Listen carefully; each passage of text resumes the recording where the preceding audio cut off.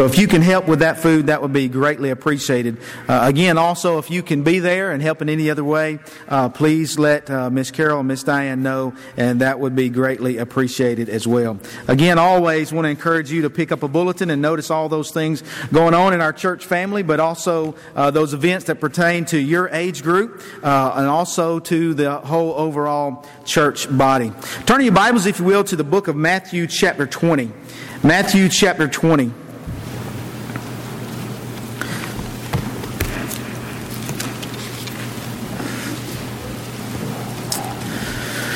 There's a story about a father who took his small son to town with him one day. He had some errands to run.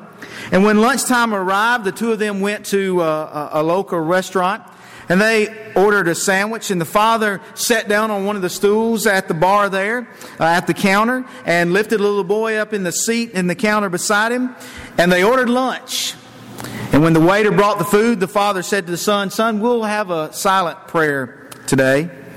And so the father, he ended his prayer, but his son continued for a long time. And he just sat there waiting, and finally his son looked up and he said, "Son, what were you praying about all that time?" And with an innocent and honesty, that child replied to his father, "How do I know? It was a silent prayer." There are many times difficulties in prayers, isn't there? Sometimes there's some problems in prayers, and there's some misunderstandings with prayers. And I hope that as we've looked at the idea of prayer, we've learned some things about prayer. I want to share with you some things that prayer is not. Charles Hodge writes this: the prosperity gospel preachers ordain prayer warriors. People are bombarded today with the promotion. You can have anything you want in prayer. It is more confusing than amusing, he says. Remember that God provides. Satan only gives counterfeits. Religionists, he said, talk about God but not the biblical God. Many today have superstitious faith but not a biblical faith. Men exploit prayer but do not have a biblical prayer. And he lists some things that prayer is not. First of all, he says prayer is not magic. It holds no mystical powers. Prayer is not a shortcut. Prayer is not selfishness or arrogance. To link prosperity with prayer is dangerous, he says. To reduce prayer to another how-to gimmick is silly. So prayer is not magic. And then he also says prayer is not a cop-out. Faith in prayer is not a turn it over to Jesus and forget about it. Prayer is not a substitute for thought. Prayer is not a replacement for works. Too many go on prayer retreats only to return feeling good about it without doing anything about it. And doesn't that happen often in life? We go to events, we go to things, and we get recharged up, and then we come back home and we never change or we never do anything about it. He says prayer may not make us feel good. The millions of books on prayer that drown us testify about peak experiences in prayer. And he says this may sell books, but it's not biblical. People in the Bible hit their knees or fell on their faces. They had no peak experiences there. Jesus was in agony to death, and his sweat drops were like blood, the Bible says. Prayer should not make one feel religiously superior just because we pray. He says, I'm afraid of people who talk too religiously. Boasting about prayer is like being proud of humility. That's kind of silly, isn't it? Jesus branded such people who hid behind their prayers as hypocrites in Matthew chapter 6. You see, the reality is, he said, prayer humbles. And then he said prayer also can be used to manipulate. Television preachers do it daily. They ask for money and then shame you with prayer. Beware, he says. To sell programs or have their way, it's always tempting and handy for church leaders to hide behind prayer. Pray about it is no substitute for biblical authority and thought.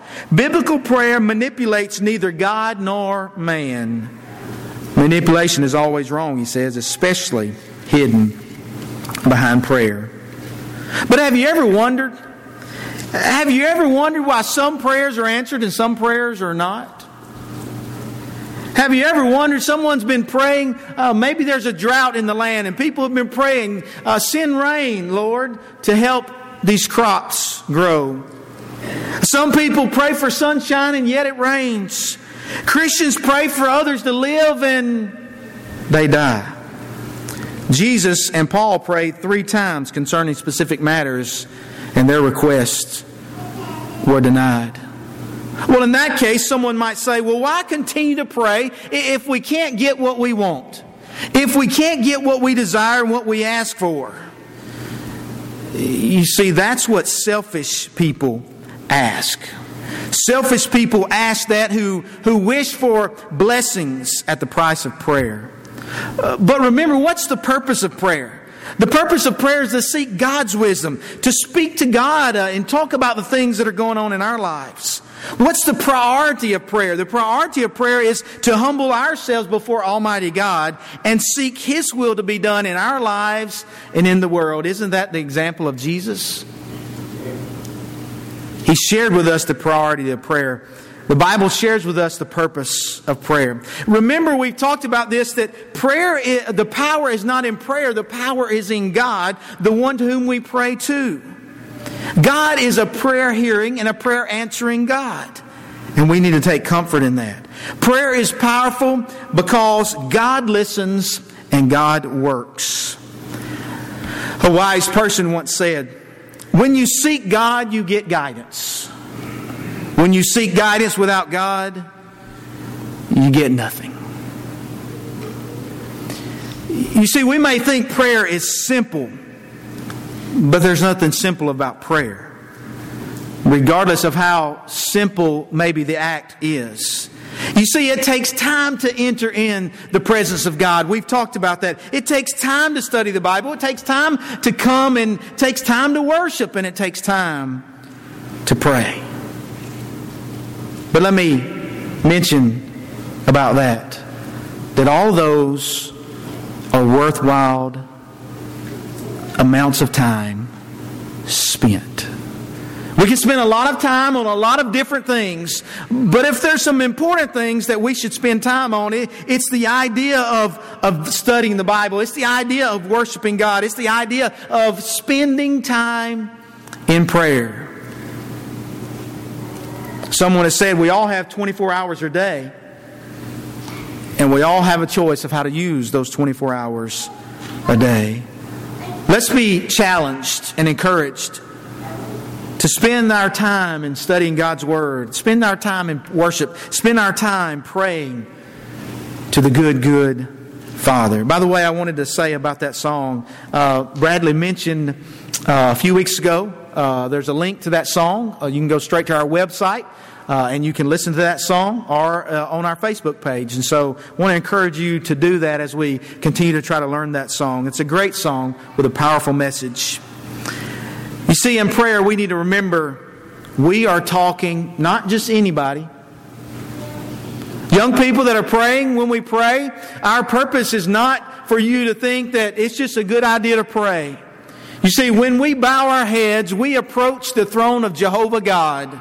We approach the throne of the Creator of the universe. It's not just words spoken in the air. We are approaching Almighty God. But what are some of these problems in prayer?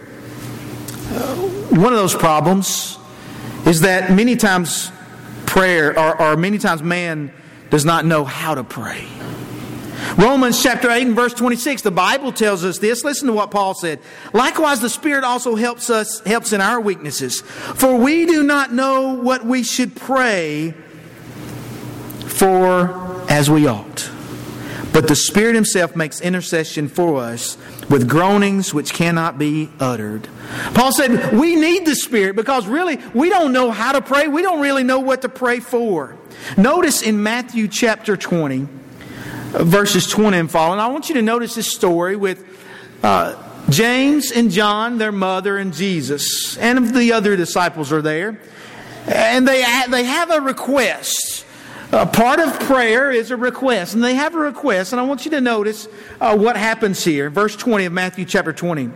Then the mother of Zebedee's sons came to him, Jesus, with her sons, kneeling down and asking something from him. And he said to her, "What do you want?" She said to him, "Grant that these 2 sons of mine may sit one on your right hand and the other on your left in your kingdom." But Jesus answered and said, "You do not know what you ask. Are you able to drink the cup that I am about to drink and be baptized with the baptism that I am baptized with?" They said to him, "We are able." So he said to them, "You will indeed drink my cup and be baptized with the baptism that I am baptized with, but to sit on my right hand and on my left is not mine to give, but it is for those for whom it is prepared by my Father." And when the 10 heard it, they were greatly displeased with the 2 brothers. But Jesus called them to himself and said, "You know that the rulers of the Gentiles lord it over them, and those who are great exercise authority over them. Yet it shall not be so among you. But whoever desires to become great among you, let him be your servant. And whoever desires to be first among you, let him be your slave. Just as the Son of Man did not come to be served, but to serve, and to give his life a ransom for many." Well, there's a lot of lessons that we can learn from this story in Matthew chapter 20. But one that we learn is really, man, many times does not know how to pray. James and John had this request for Jesus. They were concerned with what they wanted and not the will of God. Some of the people that I read seem to think that James and John, they put their mother up to this. They were afraid to make this selfish request on their own, and so they put their mother up to the request. You see, they plotted and they connived trying to get their way, if that's the case. It was a childish thing to do. And an impossibility, Jesus said. It wasn't his place to do so. And Jesus said, listen, it could hurt others. And we'll mention that again in a minute. Think about Job. Job learned this lesson as well. In Job chapter 40 and Job chapter 42. He thought he could go in this debate with God. Why is all this stuff happening to me, God? You see, he was ready to argue with God. Then God came. And God did the questioning. And Job could not answer not a one of God's questions concerning life. And then Job repented. You see, he learned this lesson. God is God, and man is man. I'm reminded of what the writer of Ecclesiastes told his readers. God is in heaven, and you are still on earth. Keep your words small or few. Because God is God, and we are not. You see, finding God and what God wants is more important than what we want. Wasn't it Jesus in the garden who said, even as he prayed and his sweat was like great drops of blood, what is it Jesus that said, Father, not my will, but your will be done. James and John, they had to learn that prayer must not be reduced to childish request. In prayer, we must be reminded and remember that God is God. And that we must know God as who He is and who we are. And not try to use God. We cannot have access to God's power without having God. The reality is that to know why some prayers are answered and others are not is to have the mind of God. And that's not possible for us to have the mind of God. It's not possible for us to know why some prayers are answered and why some prayers are not. You see, the heavens are still higher than the earth. God is still the Creator, and we are still last time we checked, the created. If we believe in God, then we will pray and calmly wait and do our part. You see, the reality is man needs God, not explanations. Someone asked this question, since God is God, is it really our business to know how or why God answers prayer? Someone else said, you can hear tapes, read books, and go to prayer seminars, but you will only learn to pray when you start praying. We've made that point before. It's kind of like swimming. We learn to swim when we start swimming. We keep trying. We learn to pray when we pray. We learn how to pray and what to pray for when we pray. And the more we pray, and the more we study about prayers in Scripture. Another difficulty in prayer or problem comes because we usually do not know what to ask for. Jesus said to James and John, you don't even know what you ask. You're asking this or giving this request and you don't really know. Jesus, in a sense, gives them a rebuke. You see, we miss so much when we focus on so little in our prayers. However, there's something interesting that happens here in this text. We do see that when James and John and their mother, they come to Jesus, what do? The Bible says they knelt down before Him. They knelt down, in a sense, giving Him worship. Really showing Him who He is, the King of Kings. And showing humility to the King. And then they had that selfish request. Jesus said, what do you ask? I want my sons to be able to sit at your right hand and your left hand. And Jesus says, you don't even know what you ask. Because that request, it's not mine to give. It's the Father in heaven. You see, Jesus' rebuke, it was serious. That rebuke, you do not know what you ask. Their request could potentially, you see, harm others. Jesus says, really, it's not my place to give that. And it could harm others. The other disciples, man, they were displeased, the Bible says, over the brother's requests. You see their selfish request, their selfish desires to be really at that position of authority in the kingdom. You see, it could have split that group of disciples, couldn't it? It could have hurt the very thing Jesus was trying to get them to do. Maybe sometimes when we're selfish in our prayers, when it comes to the church or what's going on in the church, maybe our prayers could be so selfish that it could split the church. And boy, wouldn't that be a shame? Wouldn't that be detrimental? And so when Jesus gives this rebuke to these brothers, it's serious. Someone has said, successful prayer is not what we get from God, but what God gets from us. And that's an interesting thought, isn't it? But it's crucial to our prayer life. Prayer is not designed to make us feel good, but to keep us humble before God. We shouldn't always walk away from prayer feeling good. But we should always walk away from prayer knowing that we're heard. Knowing that even though maybe we don't know how to pray at times, even though maybe we don't know what to ask for, that as Christians, as God's children, Jehovah God, the Almighty, the Creator, as His created, as His faithful children, that He hears us. Someone has noted about this text here in Matthew chapter 20 that James and John were named by Jesus in the book of Mark as the sons of thunder. Time and maturity changed the way they were known. Isn't that interesting? Here, we see them being selfish. Jesus even calling them the sons of thunder. What does that mean? What do people do when it thunders? They take cover, right?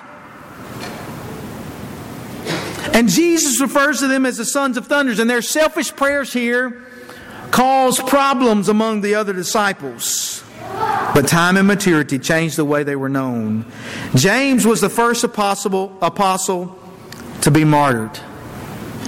John became the beloved apostle of love. You see, we've talked about this before. Prayer can change us because prayer can mature us. Evidently, prayer, time in prayer, and time to mature changed James and John. If the Lord can change someone called the sons of thunder to them being willing to give their life or to become the apostle of love, then God the Father, through Jesus Christ and through our prayers, can change us. It's a powerful, powerful thought. You see, here's another powerful thought. Is that the reality is, kind of like we talked about this morning, God hears, but God really knows what we need. He even knows what we want before we ask. The entire reason of prayer, Jesus would say in Matthew chapter 6 and Luke chapter 12, your Father knows what you need before you ask Him. Isn't that awesome? But you see, God still wants us to talk to Him. God still wants us to humble ourselves before Him to ask Him, though He knows what we need and what we want. Prayer, you see, is God's children surrendering their life to Him, surrendering even their wants and desires to Him, so that He might provide what we need. But prayer is not an automatic religious magic. You see, as someone said, God is not Santa Claus. We should not pray for the things that we are not willing to work toward. You see, I'm not sure if you were able to watch football yesterday or even today. But if you listen to those commentators, a lot of times they talk about discipline. And isn't it interesting that we cheer on and we get excited about athletes on the television, and we get worked up because of the discipline or lack of discipline that they've put forth toward a game, that at the end of the day doesn't mean anything. And I'm not against football. I love it. I love watching it. But at the end of the day, they talk about the discipline that those athletes put in. What about the discipline in our lives that we put in? The discipline of prayer. I don't mean, now I lay me down to sleep. And I don't mean, Lord, thank you for this food. Appreciate everything you've done for us. I mean really bowing our heads, bowing our hearts before Jehovah God, Almighty God, and spending time talking with Him about the things that's going on in our life. Our problems, our difficulties, our struggles like we talked about this morning. They're coming. The good things, our relationships, our church family. The fact that there are people dying every day, lost for eternity. And how God might help us to change some of that. You see, prayer is discipline. But we should take comfort knowing God knows what we need even before we ask. But He still wants us to ask. He still wants us to talk to Him. You see, He wants us to realize nothing's too big or nothing's too small. Whatever your problem is, whatever your difficulties are, whatever's going on in your life, talk to God about it. I mean, He's the one that created us. He knows us. He understands us.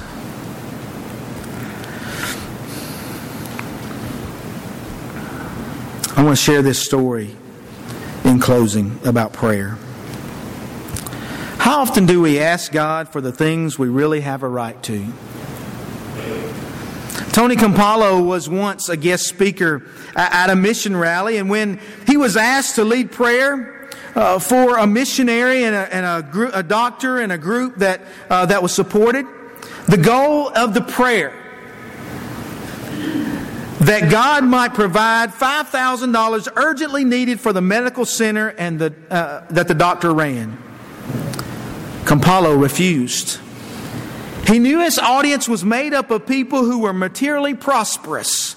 So he declared he would pray only after everyone in the room gave to the project the money that they had on them that day. The audience was stunned.